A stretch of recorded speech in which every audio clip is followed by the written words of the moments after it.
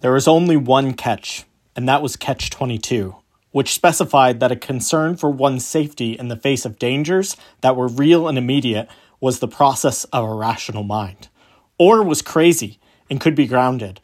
All he had to do was ask, and as soon as he did, he would no longer be crazy and would have to fly to more missions. Or would be crazy to fly more missions and sane if he didn't, but if he was sane, he had to fly them. If he flew them, he was crazy and didn't have to, but if he didn't want to, he was sane and had to. Yossarian was moved very deeply by the absolute simplicity of this clause of Catch-22 and let out a respectful whistle.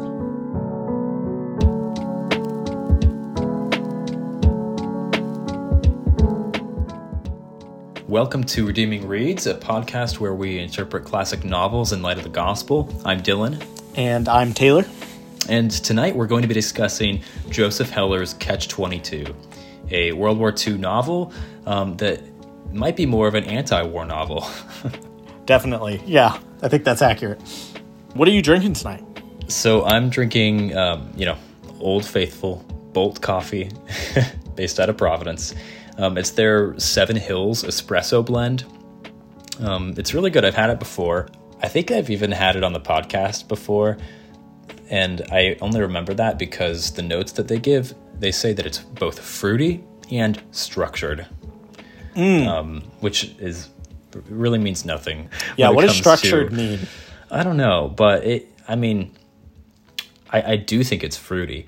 It has that kind of maybe it's acidity or something to it that it's just like a really juicy, it has like a juicy kind of punch to it. I got you. Okay. If you know what I mean. But is structured referring to mouthfeel or an actual flavor profile? It could be. Although I wonder if it has to do with if you were going to actually make espresso with it, I see. Which I did not do.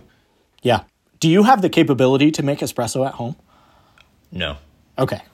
I didn't know if you had a small machine or something. My wife used to have an espresso machine, like an actual espresso machine, but it was a fairly low end one that most espresso aficionados probably wouldn't really consider is a real espresso machine. Yeah, it wouldn't pull good shots of espresso. But I mean, whereas I say that as someone who honestly I'm not an espresso guy, so I don't even know. It's probably I would think it's good because I just don't really venture into the espresso region of coffee.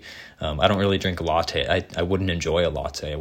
I might enjoy an espresso shot, but I would just prefer to pour over drip coffee. Yeah, I'm with you there. There's only one espresso drink that I enjoy, and it's not a latte, but it's a cortado, which is basically like baby latte, but with less milk. It's less milk. Okay. It's like a espresso shot if you want the flavor of an espresso shot, but it has the foamed milk on it, which is really good because it cuts into the bitterness of the espresso a little bit. I'm not a huge fan of just the straight. It could really kick you in the taste buds. So I prefer to just have a little bit of something in there to dumb it down a little bit, but that's a rare occurrence for me. Yeah. Okay. Cool. What do you have tonight? I have an Ethiopian Sidama from Colonial Coffee Roasters, the same batch that I've been exploring. It's pretty good. It doesn't have tasting notes on the bag. Is it a medium roast? Yeah, so it's sort of a slightly more roasted than I would typically have. So I think the fruitiness has gone away just slightly. It's not as bright as a lighter roasted Ethiopian would be, but it's actually really enjoyable. And the more I have it, the more I'm just enjoying it for what it is. And it's a little bit more caramelly, warmer notes than typical, but it's good. Yeah, I hear what you're saying. Recently, I have come to the realization that a lot of these single origins are really good and they have unique flavors, but I don't know if it's always something I'd want to drink on the daily. For me, I drink coffee every day. And so, making this really, really type of unique single origin light roast is fascinating and tastes interesting, but not necessarily is it something that I would want to have as my daily driver for coffee. And I realized that that's the reason for blends, like coffee blends.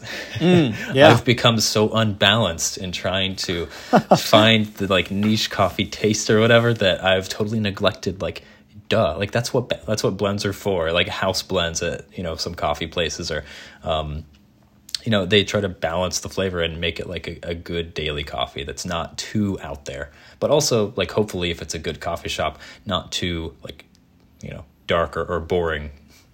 Yeah. As well. Yeah, no, I feel like we've come full circle, to appreciate just like a regular coffee. Will we ever appreciate a dark roast is the question, though. Probably not. I mean, probably not.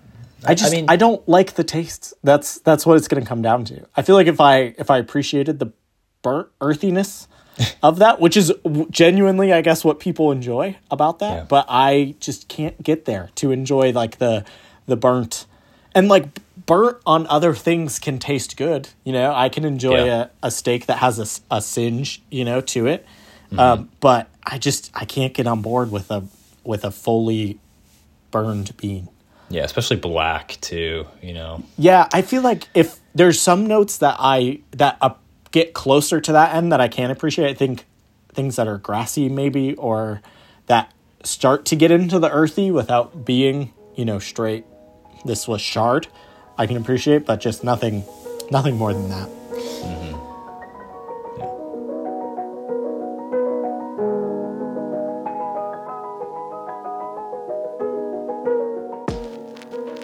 So let's talk about Catch-22 and the author, Joseph Heller. This is kind of a unique book, I think, because we're jumping into, it's actually more recent than I thought it was. I don't know what date I thought it was written. Honestly, didn't bother to look it up before we got it. I did know it was based on World War II, but I thought it was earlier than, it was written in 1961 or published in 1961.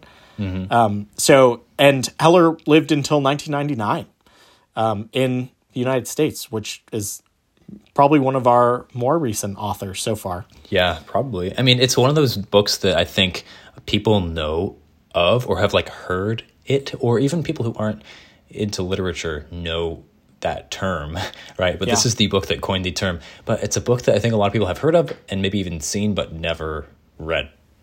Yeah, I did hear a few people say it's like one of the more essential books of the 20th century, actually. And I believe it, both after reading it and understanding sort of the writing style and maybe some of the philosophical underpinnings of it. It makes complete sense for the time it was written.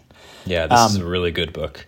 It really, reading it was just a delight, Like there's some books, and it's a fairly large book, there's some books that are truly just burdensome to open, or you like just see it sitting there, you like want to finish it, but you don't want to open it, And I never felt that way throughout the entirety of this like 400-ish page book. I devoured it. Like I thought it was really enjoyable. No, it's amazing. It does a good job of looping in historical events also. So obviously World War II being the prominent events in it. And this was inspired mostly by Heller's own life experience, which is impressive. He would later go on to teach at a bunch of universities, including Yale for a while. But very much like the time he lived in, he didn't really think his works had any particular meaning, or he didn't want anyone to glean a particular meaning from them. But I'm sure we'll have more to say about that and what message he might have been conveying through Catch-22. And I think what sticks out about this book, compared to other World War II books, is that it is a satire of sorts. So everything that's being written about there's a double meaning kind of to it, and it is intended to be humorous, and it's really just kind of dry and has like this like bitter element of humor throughout the whole thing. It kind of borders on that type of humor that's kind of like interested with the absurd and the absurdity and illogical nature of the reality that we see around us, and almost like a way of maybe Joseph Heller coping with all these, illogical things that he had experienced when he was at war himself. I mean, even the term Catch-22, as described from that definition, it's like an illogical, unreasonable, or senseless situation that's just basically circular reasoning. It doesn't make sense. It's a paradox of sorts that's typically intended to benefit the authority figure who's making the rule by maintaining the other person's submission to just some arbitrary rule. And so one example of this Catch-22 paradox is that you can only be discharged from the squadron if you are deemed crazy by the doctor. But if you go to the doctor and tell him you're crazy, that means you're not crazy. And if you're not crazy, that means you can go fly more missions. But if you're sane and you want to continue flying missions, then you're crazy. So it's this endless circularity to this paradox. And what's funny that Joseph Heller does in his narration and the way that he writes is that he takes this idea of a circular reasoning Catch-22 and he applies it in like throughout the book in the characters' discussions and little plot lines too. And it just makes for a really it's just a really funny way that he plays with this main theme. That's the whole focus of the book. And it is literally playing out in the characters. Yeah. And not only is it that the plot is driven by these Catch-22s, these impossible, unreasonable, circular reasoning, but it occurs in dialogue and descriptions of people, like every 2 lines.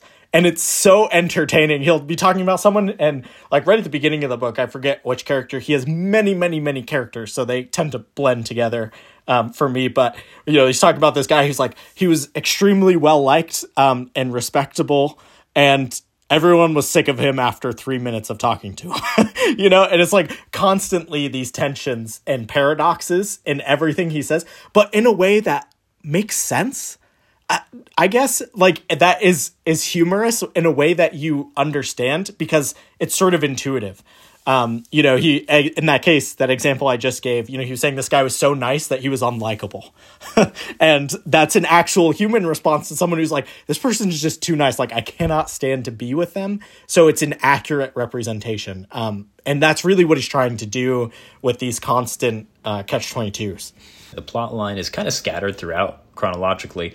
But even the plot itself isn't super complex. Like, I think in short, I think we could summarize it as that the main character's name is Yosarian. He's a bombardier who's stationed in Italy during World War II. And there are missions that they have to fly. Once they hit a certain mission quota, then they're told they're allowed to go home. Every time that he almost reaches it, then it keeps getting raised and raised and raised. So instead, the whole plot is him constantly just looking for ways out of the service, whether by trying to appear crazy, trying to just fake an illness in the hospital and just avoid it altogether. And that's most of the plot. His friends slowly begin to die in combat all around him, and he's like one of the only few left. And he's just surrounded by this murder and death, while himself is being constrained by meaningless tasks and paperwork and rules.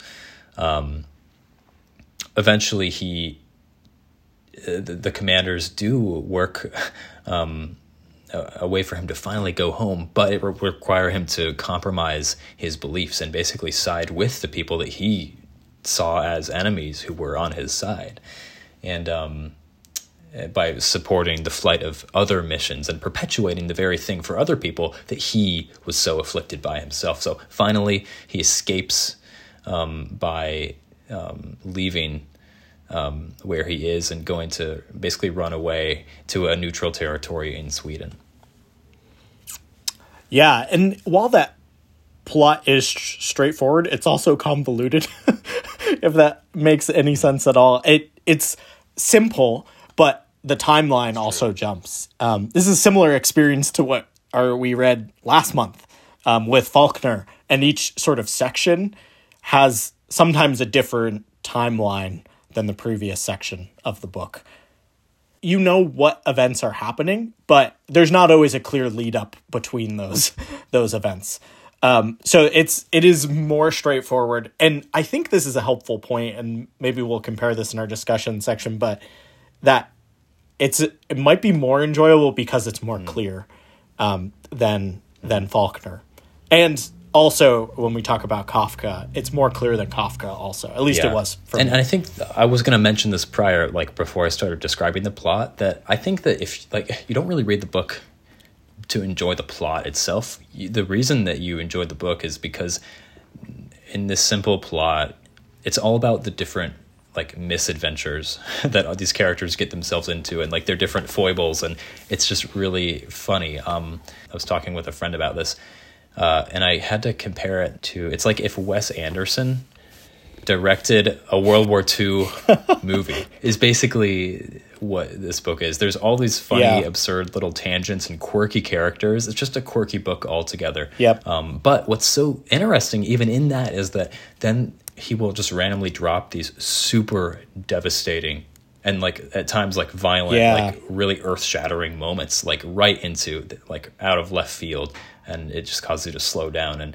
you know that is kind of one of the things that drives Yossarian at the end to I guess like it causes his character to change a little bit. Yeah, I think that contrast is extremely well done in this book, because it doesn't, the humor and the levity doesn't take away from how seriously he addresses war in the novel. And you leave this seeing clearly that the devastation and the like horror of war. There's a few scenes, there's a few bombing run scenes that are extremely clearly depicted and terrifying, which is accurate of these bombing runs. And also he sees it with such clarity. You know, part of the Catch-22 is that, you know, all of these people that Yossarian doesn't know are trying to kill him, and he's trying to kill them, and they're complete strangers, and he has no idea who they are. And that's wild, but it also depicts very honestly war, I think, and how, you know, coming in, there's like this youthfulness and like, oh, we're fighting for some greater cause or whatever. And Heller really dismantles that and shows how war is horrific no matter what side you're on or what you're doing.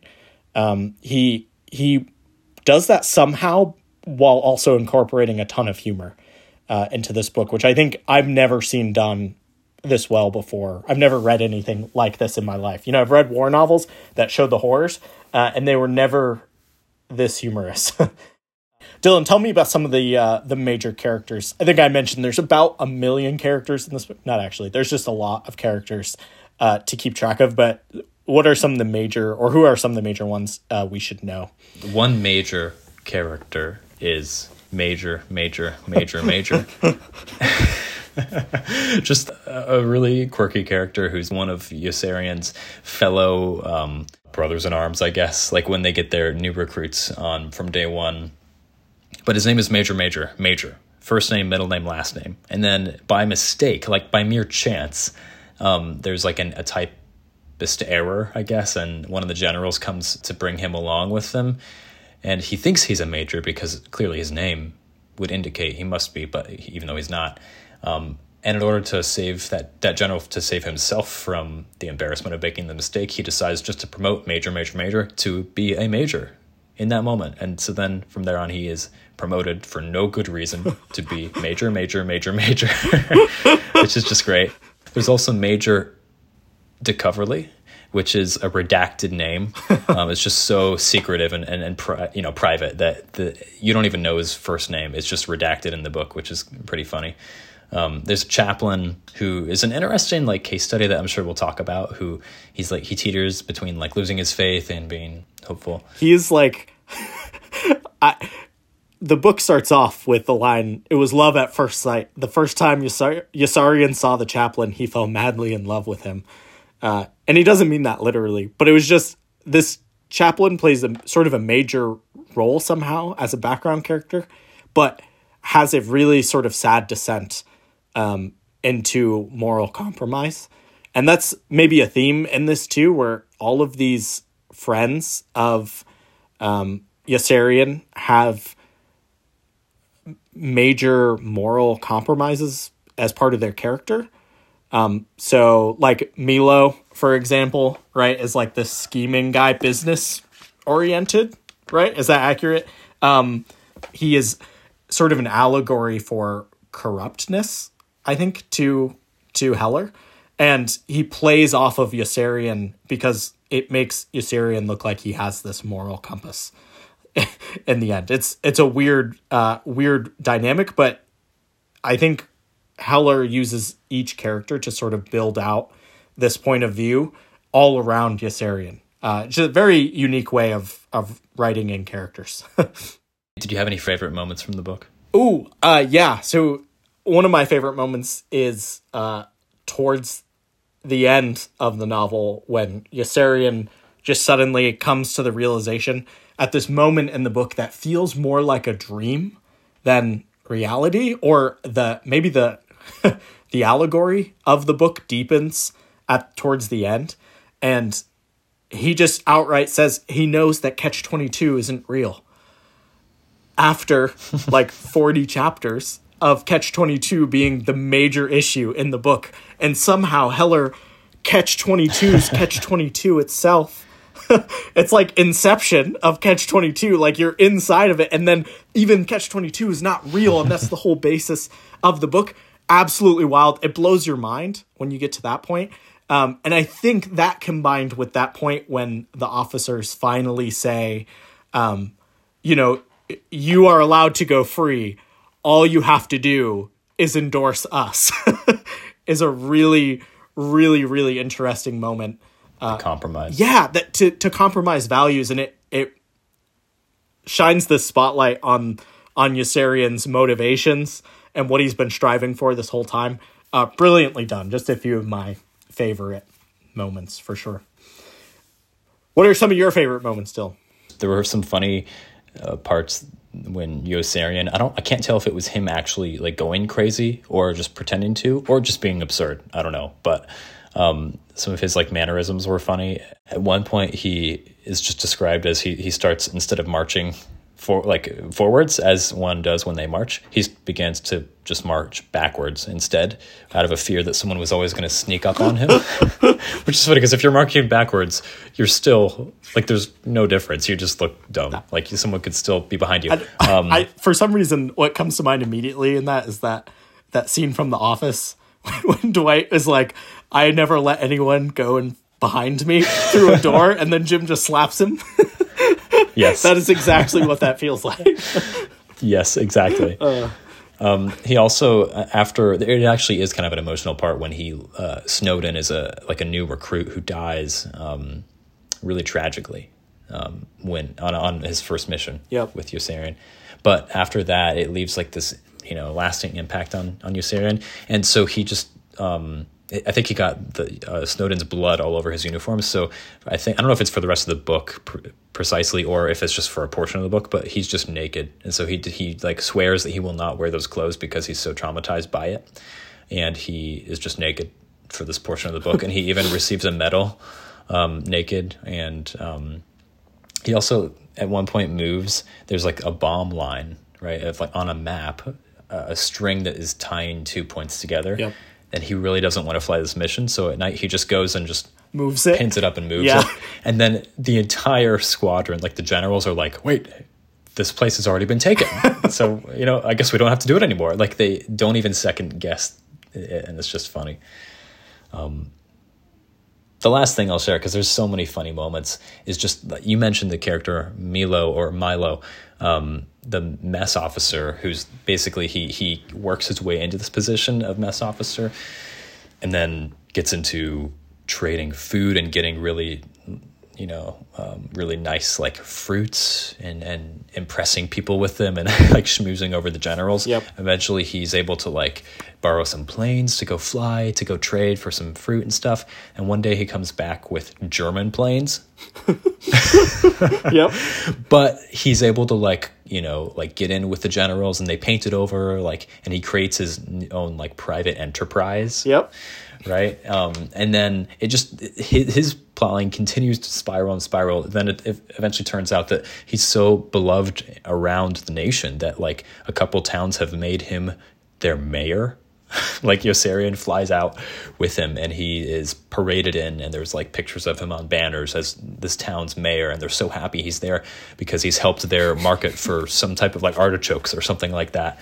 But then it gets really twisted because there comes a time when there's this surprise bomb raid by German planes, and it catches everyone off guard. Like their squadron is being bombed by the enemy, but then it turns out that it's actually Milo bombing his own people because of a trade agreement that he had with Egypt, I think. Yeah. And there's a funny moment where one of the generals, he like runs up to the top of the tower and he yells into the receiver to talk to the people who are flying the planes or something like that. And he's like, Milo, what are you doing up there? And then he just turns to the side and Milo's actually standing right next to him. Yep.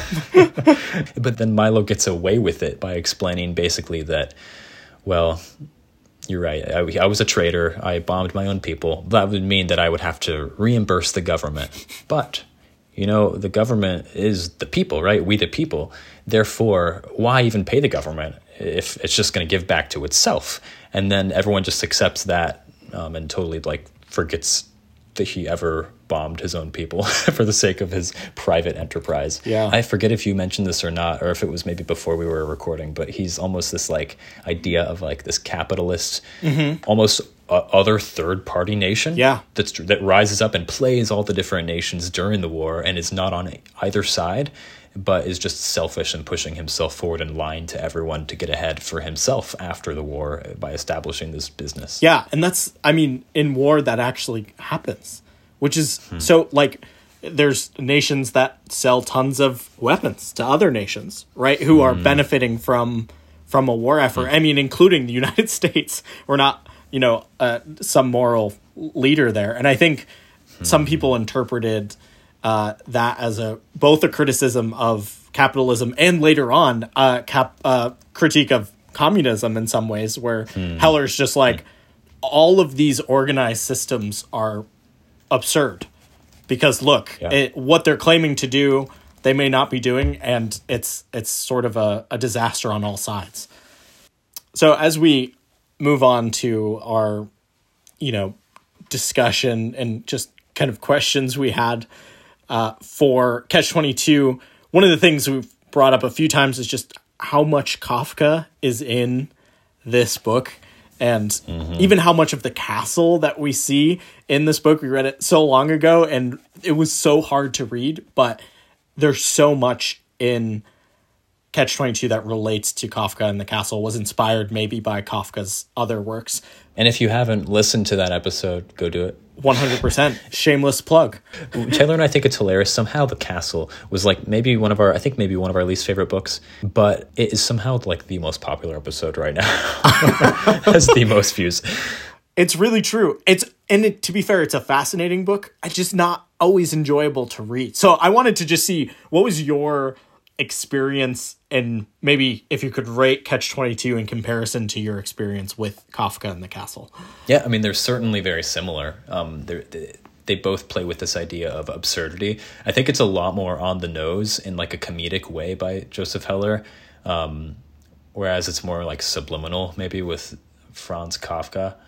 And I feel like in Kafka, he really wants to drive home like the true despairing victimhood of the person, whereas Joseph Heller, he's like, it's there, but he's like also making light of it, and he wants to bring out the humor, and he wants us to kind of all laugh together with him at how silly some of these things are the squadron is being made to do. I think in order to challenge our preconceived notions of like why are we doing the things that we're told to do?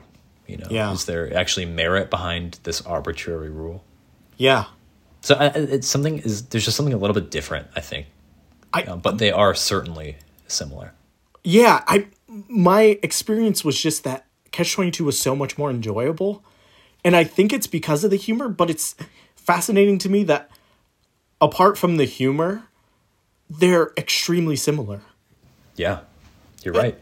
And what is it about humor that makes that level of, I don't know, of satire enjoyable? And is that a good thing to enjoy? Like I was sort of caught up or confused by my enjoyment of Catch-22, because I think they're essentially more or less the same in their message, and that sort of everything is absurd. But I really liked one and didn't necessarily enjoy reading the other. Yeah, they get there different ways. Yeah, and I think it is just the despairing point of view. And I was thinking about maybe it's because Catch-22 more approximates like our generations, and maybe, you know, and whatever generation that is, our generation and Gen Z maybe have this sort of absurd humor about life a lot of times. And I was thinking about, there's a lot of memes on the internet about Catch-22 situations that our generation feels like we're caught in, you know, or even younger generations too, where it's like, I one that comes to mind is like the job hunt, maybe less in our generation now, but where it's like, okay, I need experience to get a job, but I need a job to get experience. You know, have you ever seen that like flow chart? Yeah. That's a Catch-22, right? It's like perfect example. And I feel like we are overall, this generation and younger ones have this like whatever sort of attitude a lot of times towards those social issues or sort of social systems, where it's like, I'm caught in this absurd system and there's nothing I can do about it, but I'm going to make fun of it, you know, or I'm going to joke about it. You make a good point. It's like, is that the right way? I don't know. Yeah, I don't know either. Is that the right way to go about it? But even like you mentioned The Office as like kind of a parallel thing, but is that not kind of some of the humor that we find in The Office? Yeah, but they're funny because they're so accurate sometimes. Like The Office is a satire of small corporate life, which anyone who's in that world knows that it's like 80% true. Like the number of things that happen that are just like absolute time wasters, or like just make no sense, or like, why am I doing this when you know it amounts to nothing in the end, you know? And you could guess that, but yet here you are having to do it. And there's no end goal. I just think it's or I think of when the branch succeeds when there's a really poor manager. Yeah, right. And despite everything that's going wrong, it works out for them in the end. You know, I think Catch-22, maybe more than Kafka, better than Kafka, at least identifies with our generation in the sense of, in the sense of Catch-22 and absurdity. There's one scene where the absurdity is actually not funny, and it's intended to make a really like aggravating and frustrating and despairing point. In one of the chapters at the end of closer to the end of the novel, he's going to go find his friend's fiance because his friend died, and he's going to tell her the bad news of his death, and he's really impacted by his friend's death. So when he goes to find the fiance, it's like his eyes are opened to all the evil in the world. And it's nightmarish of him just like walking the streets of Rome at nighttime and seeing all these like corrupt things as if he was blinded to them before, and like seeing the death of his friend opened his eyes to the reality. There's like people being like beaten in the streets. Like there's a dog that's getting beaten. I think it reaches its climax when he enters the place that he's staying with one of his other fellow brothers in arms, Arfi. And it turns out that Arfi abused and then killed one of the maids who was staying there. And Yossarian is like, what did you just do? Why would you do this? And then they start to hear the sirens blaring. And he's like, good, like they're coming to arrest you, finally. And they come upstairs and the military police knock on the door. And then when they get in, they arrest Yossarian instead because he happened to go without leave. He wasn't able to take leave to go there.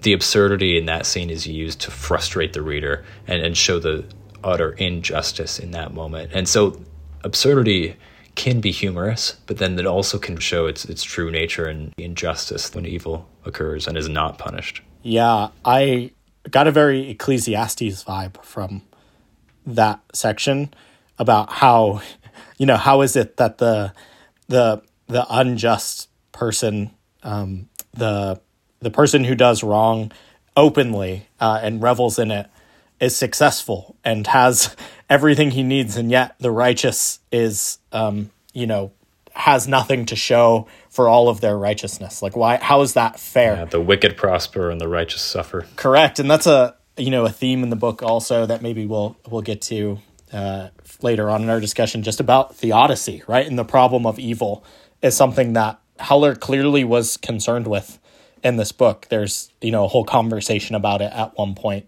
And, what is the role of God in the midst of that absurdity? Do you think Heller offers a solution to absurdity in the world? One of the things that seems to happen is he kind of champions this. I wanted to say individualism. I don't even know if that's the right word, but freedom from restraint or group identity, freedom from patriotism, from capitalism, from organized religion with the chaplain. He really seems to want the reader, I think, at the end, to believe that the best thing Yossarian did was desert to become free of Catch-22. That's how I interpreted it, at least at the end. Do you think that's true? And because that conflicts with what I said earlier on about how apparently he didn't want to convey anything by his writing, which is doubtful to me in this book, because I think he does a good job of conveying a lot of things, and that was one thing that that stood out to me. Do you think that is his solution to absurdity? Is like you write your own story? I think so. Kind of thing? I think that he frames it more in the victim finally leaving that circular reasoning of abuse and oppression in some sense. But it also, the problem with that I see is that by removing yourself from that situation, sure, you're free, but what are you're not doing anything to help everyone else, And so is that really the right move? There's no kind of view of suffering well, or even like submitting to authority. And I even want to be careful with my words, because we're not called to submit to corrupt authorities per se, but we're also not, I don't think it's right to run from things. Yossarian is heralded and is just like an upfront, he's not a patriot at all. He's proud, and he would tell you himself, he's proud to only care about himself. Like he just doesn't want to fight the war. He could care less how it goes. He just wants to save himself.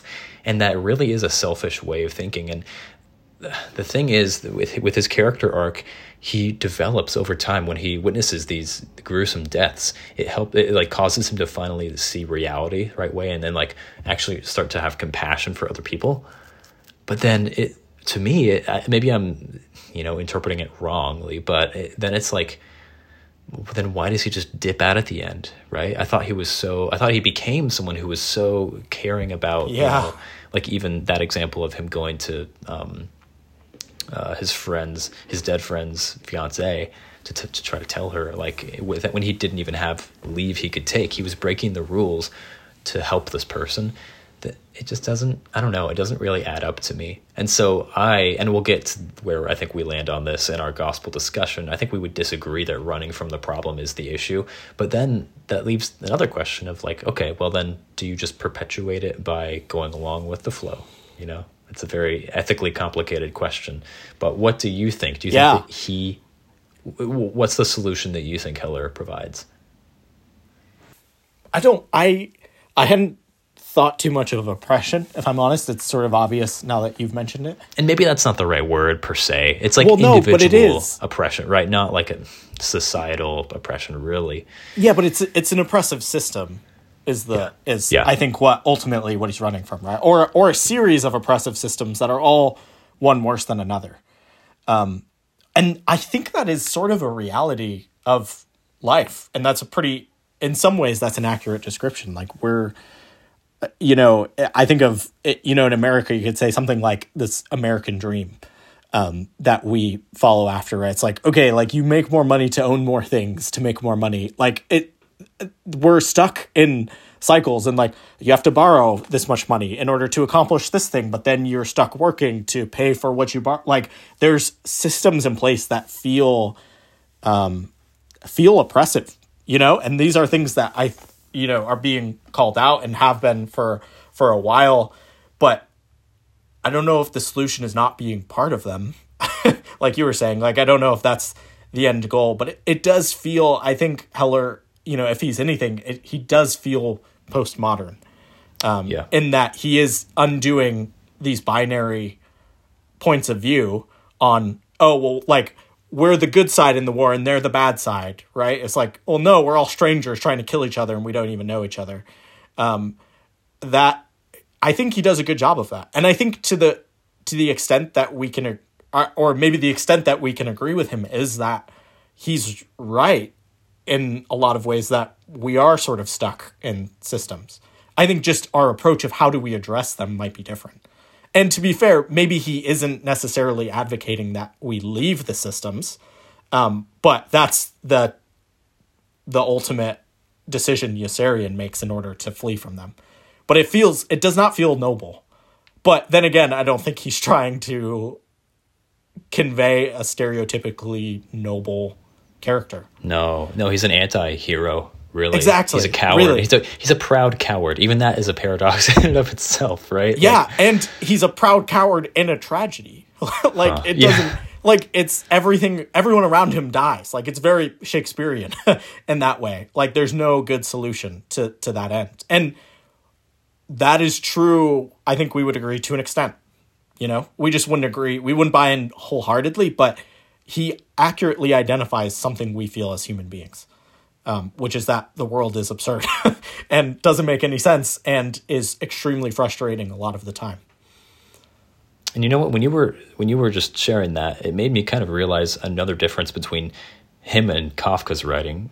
Him and Kafka is that in Kafka's writings, like The Trial in the Castle, there's some hidden, veiled, unknown bureaucratic authority that you can never get to. Yeah. Whereas in this story, it's kind of the opposite. It's very clear who the corrupt bureaucrats are. They're not necessarily veiled. He calls them out. There's a social commentary part on these specific groups. Mm-hmm. Yeah, but there's no mystery involved here. No, it's just it's blunt. And it's just as kids that are shipped off to war, told by someone arbitrary that they're on the right side and everyone else is on the wrong side, go bomb them. But meanwhile, these people, it's these bureaucrats care more about taking pretty pictures of bomb patterns than what they're actually doing in bombing people.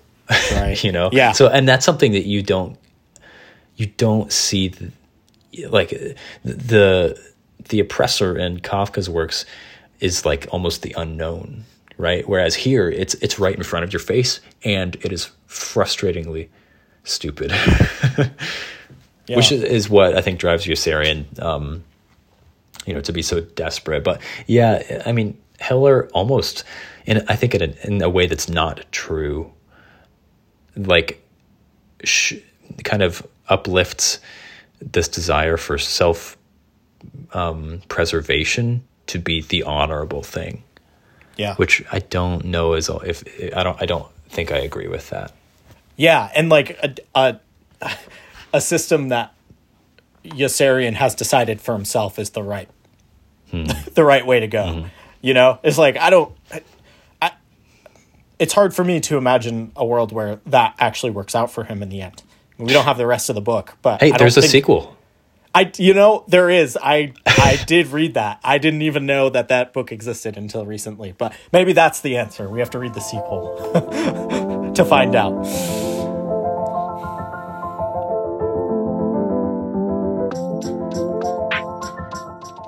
Well, in contrast to Yossarian's selfishness, Taylor and I, as Christians, we follow Jesus Christ, who himself did not seek to preserve his life. He did quite the opposite. And so I think that makes for an interesting contrast and lens through which we're able to read this book. And we see, I think, very clearly a lot of the faults and errors with Yossarian and even some of the themes that Joseph Heller was maybe trying to get across.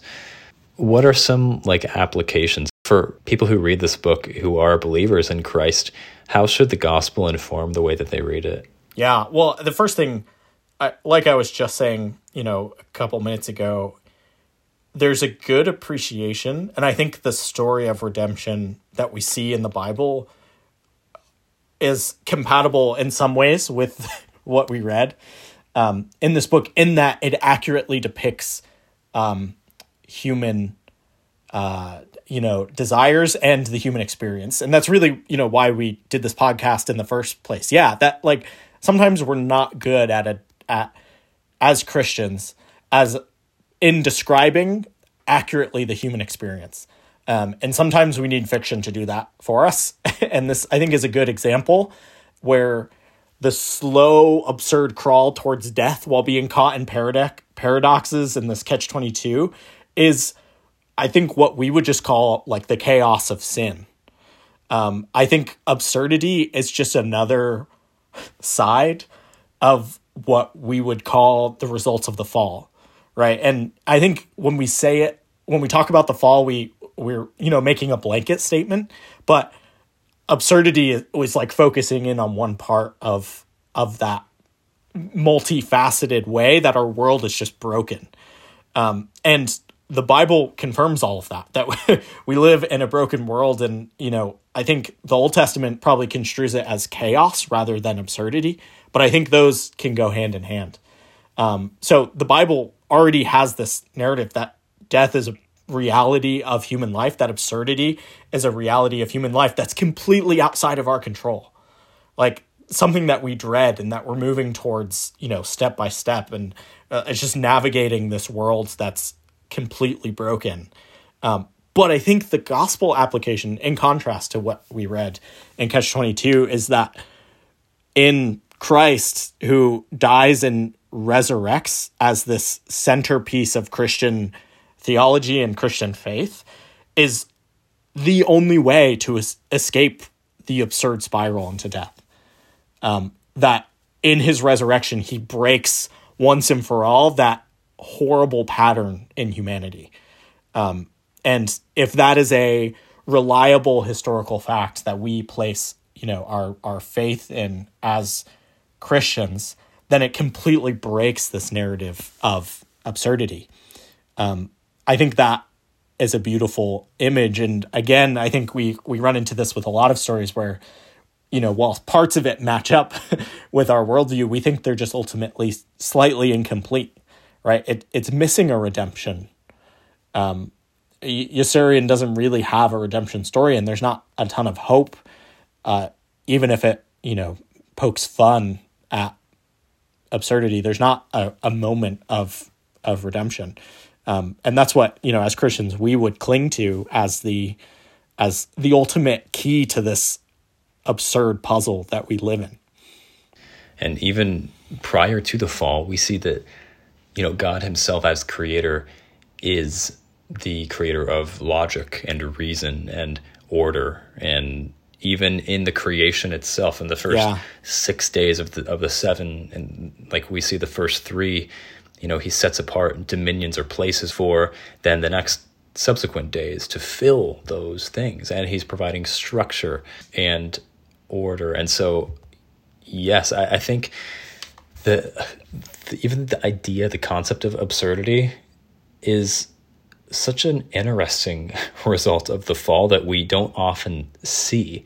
Just the decay of logic around us and the way that we all know that life works in ways that are not always just unjust, but even just irrational and frustrating, and those are highlighted really well in even just the experience of reading this book, not even in the plot line, but in his writing style. There's times that I think, he intends to frustrate the reader a little bit. Like he hones in on very weirdly nuanced parts of a character's personality or something and just like goes down rabbit trails like that. And there's a distinct lack of order or structure or reason as to why he's spending so much time on this, And I think that's just a reflection of that bigger absurdity that we all live in. And God puts that absurdity back into order for us, and he reorients our lives by when he reverses the curse and we follow Christ in our spiritual resurrection and one day our physical bodies as well.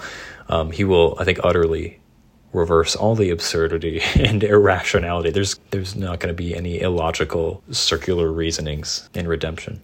Yeah, one of the things we see in the wisdom literature, again, which are themes that are picked up in both Catch-22 and these biblical authors that, lived thousands of years ago. But one of the things that they recognized was that the way to live in the world is how God orders the world. So they see patterns of order, even in just practical living, and they say that those are things that God has given. His design. Yeah, his wisdom, literally personified, right? And they trace that thread. And, again, as Christians, we believe that ultimately comes to fruition in Christ, right? Who is the wisdom of God personified for human beings. And that frees us. Is that Proverbs 8? Yeah, exactly. Yeah, in the themes, and I was thinking of all of Proverbs, but yeah, that consistency of like, here's how you live in this world of chaos. Here's how you break maybe those cycles that make it just feel like, what is the point? Because I think ultimately that attitude leads to despair. I think it can easily turn into a nihilism that's pretty dark. And we might have seen little glimpses of that in Heller's writing. Yeah, there's a lot of deficiencies that Yossarian has. The way that he views life is just for his own pleasure. I mean, even I touched on it, but one place that events take place in this novel is in Rome, where all the men go on to retreat from war, and they basically just spend their money on prostitutes and like self-indulgence, and it's it's in a sickening kind of way made light of, and the way that Yossarian, all he wants to do is preserve his life. Like, to do what? Yeah. If he could, he would just live a debauched life, away in Sweden, and that's what he presumably does. That's a deficient view of what life is and what God designed. That is misusing the creation, the good gifts that God's given to us, and rejecting his design for good living, and even his view of, I'd suggest like responsibility and integrity. Like, there's a balanced view, and I don't mean to say that he should have submitted to a corrupt authority entirely, but he has no sense of integrity or dignity in doing what he's asked to do, or honoring someone who's asking him to do it. I think he's quick to shirk responsibility and not think of creative ways of of rightly addressing the situation. Again, as Christians, if we're caught in a catch-22 situation, I don't think the answer for us is to just leave it altogether. I think there has to be another way of working out the solution. I don't always know what that is. But it reminds me of, I think there's a Charles Spurgeon quote where he says, like, between the lesser of two evils, do neither. Yeah. Yep. So again, that's a case by case type thing, but that's the mentality I think that like we ought to uphold. There's a quote I wanted to read and just see, I don't know if this has any bearing on what Heller or maybe Yossarian, how Yossarian viewed Christianity or Jesus specifically. And it shows up, it's just maybe a helpful touch point for us, but it's in the middle of that scene in Rome where he's surrounded by murder and people being beaten. It's just a terrible, dark scene. Yeah. It says, Yossarian quickened his pace to get away, almost ran. The night was filled with horrors, and he thought he knew how Christ must have felt as he walked through the world, like a psychiatrist through a ward full of nuts, like a victim through a prison full of thieves. What a welcome sight a leper must have been. And then he keeps going. Mm-hmm. Do you have any thoughts on the meaning of that? I've been thinking about it a lot. I think at least in some sense, it's probably a misguided attribution that Christ viewed the people in the world as a bunch of just like insane people, and he was just a victim of them. because we know that he came into the world to save sinners. Like, that was his whole purpose. So he was not surprised by any of that. But maybe at the same time, that reveals more about what Yossarian was feeling, in terms of, like, he's just trapped in this world. And, like, he's the clear voice of reason or something in this broken place. Yeah, well, that's what's wrong with that statement, is that the reality of Christ's nature among the world when he was here in his earthly ministry was actually that. Like, he was the only person who was, like, sane among all the crazy people, or, and you know, to put it in biblical terms, like, he was the only perfect man. Yeah. Everyone else is imperfect. And he was the only righteous man. Everyone else was wicked and is apart from him. But what's different is that, oppositely, he gravitates towards the sinners and sufferers of this world. He enters the world because of that reason. You know, it's not the healthy who need a doctor, but the sick, he says. And that's the very difference, is that, you know, it's true, actually, what Yossarian's saying, but it's also the opposite, in that that's not what Jesus thinks. Yeah. You know, Jesus is merciful and gracious and comes, like you said, to save. And we don't merit being saved by him. We should continue on in our own suffering and reap the wages of sin.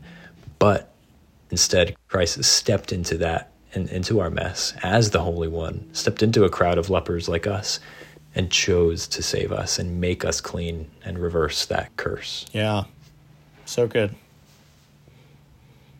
There were a few other times that the gospel and Christianity was touched upon, and namely with the chaplain. There's one scene where he sits down with Captain Cathcart, who is the main commander, who keeps raising the mission number. And Cathcart invites him to say a prayer to, like, encourage the men, I think, at some rally, or like kind of have like a prayer rally or something like that, to encourage their spirits, but happens to want nothing to do with the true God at all. I forget exactly what he says, but he's like, I don't want anything about that shadow of death stuff, or he's talking about Psalm 23. Yeah. And the chaplain's like, oh, well, those are all the, like, passages that I would have read, things about, like, you know, like God guiding us in suffering and all these things. And he's like, no, I don't want to hear any of that. He wants to, like, put a Band-Aid over it, and instead, like, can't you just pray for a better bomb pattern? Yeah.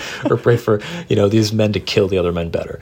And then the chaplain says something like, oh, well, if you wanted to pray those things, then you wouldn't even really need me to do that. And then he's like, oh, yeah, I guess you're right. I guess we don't. And so basically what he's saying, though, or what's happening, is that he likes the idea of God and religion to encourage the men, but he doesn't actually want God. Yeah. He doesn't understand God, and he wants to manipulate and use that thin veil of religion for his own, earthly means, basically, and twists that, and has no true understanding of the gospel. Yeah. And beyond that, even the chaplain himself, like, you don't really get a sense of what he believes about the gospel and God, but you do get the idea that, at least in practice, he's struggling. You know, if he is a believer, he's a struggling saint. And his view of God just isn't big enough to give him hope or encouragement. He doesn't seem to have a good understanding of why he believes what he does. And so when he's confronted with doubts and questions, and people that confront him and in some senses even persecute him needlessly at times, he caves in, and it's, you know, it's almost as if he doesn't really have a gospel or a God that he can lean on, which is really sad to see. You know, like, the God that we have is the God of all comfort. Yeah. And he empowers us to live in this world despite all of that. And so I feel disheartened that the chaplain may have never truly tasted and seen the goodness of God's glory. Yeah, I think a lot of the characters just show deficient like faith, but at times I think Heller almost plays on it, where he's poking fun at their incomplete views of God. There's this moment where Yossarian and Lieutenant Schleichkoff's wife have this argument about God's existence, and it turns out that neither of them believe in God, but they spend this entire discussion. It's like two atheists who are debating about the character of God that they don't believe in, which in itself is one of those paradoxes in the book. But he makes them look absurd too. Like, it just adds to that incompleteness. But I think you're right that, ultimately, we would say that there's a better view. There's a more complete view of God and who he is. And, armed with that, I think coming to this book, you can really appreciate the absurdity and also feel a sense of real redemption for the absurdity that we face as individuals. Yeah, all in all, it was a really enjoyable read. It was a book that I would certainly recommend to all the listeners. Maybe like one of the more accessible books that we've read so far on the podcast too. It was, I think, fairly simple to read. Yeah, I would agree with you there. I think the chapters were shorter and just easy to read compared to some of the more philosophical books and dense books we've read in the past. Yeah, and the next book that we're going to be reading as well is similar. Is it? Well, the theme of the next book is a little bit similar, right? Sure. It's another work about war itself. Yeah, so we're going to be reading The Art of War by Sun Tzu.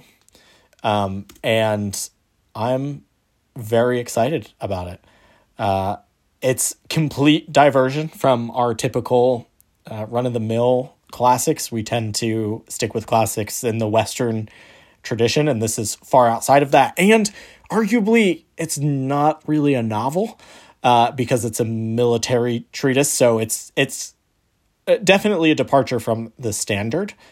But we are interested in diving into sort of the philosophical backing, I think, of those more literal explanations of war from that time in Chinese history. Mm-hmm. Even if it's not necessarily a novel per se, it's still, I think, worth reading and discussing on the podcast because of just how important of a classic work it is. And again, another like ancient classic. We've been reading so many modern classics recently, it seems, that we need to, go back a couple thousand years. Yeah, it's good to have a contrast. It's like when we did the Odyssey, right? Well, is it do you know when that book is written? I think Sun Tzu himself was supposed to have lived in like 500 BC range or something like that. Okay. So all yeah, right. we're talking Yes. we're talking old. All right, great. Well, thanks for listening. We'll see you next time.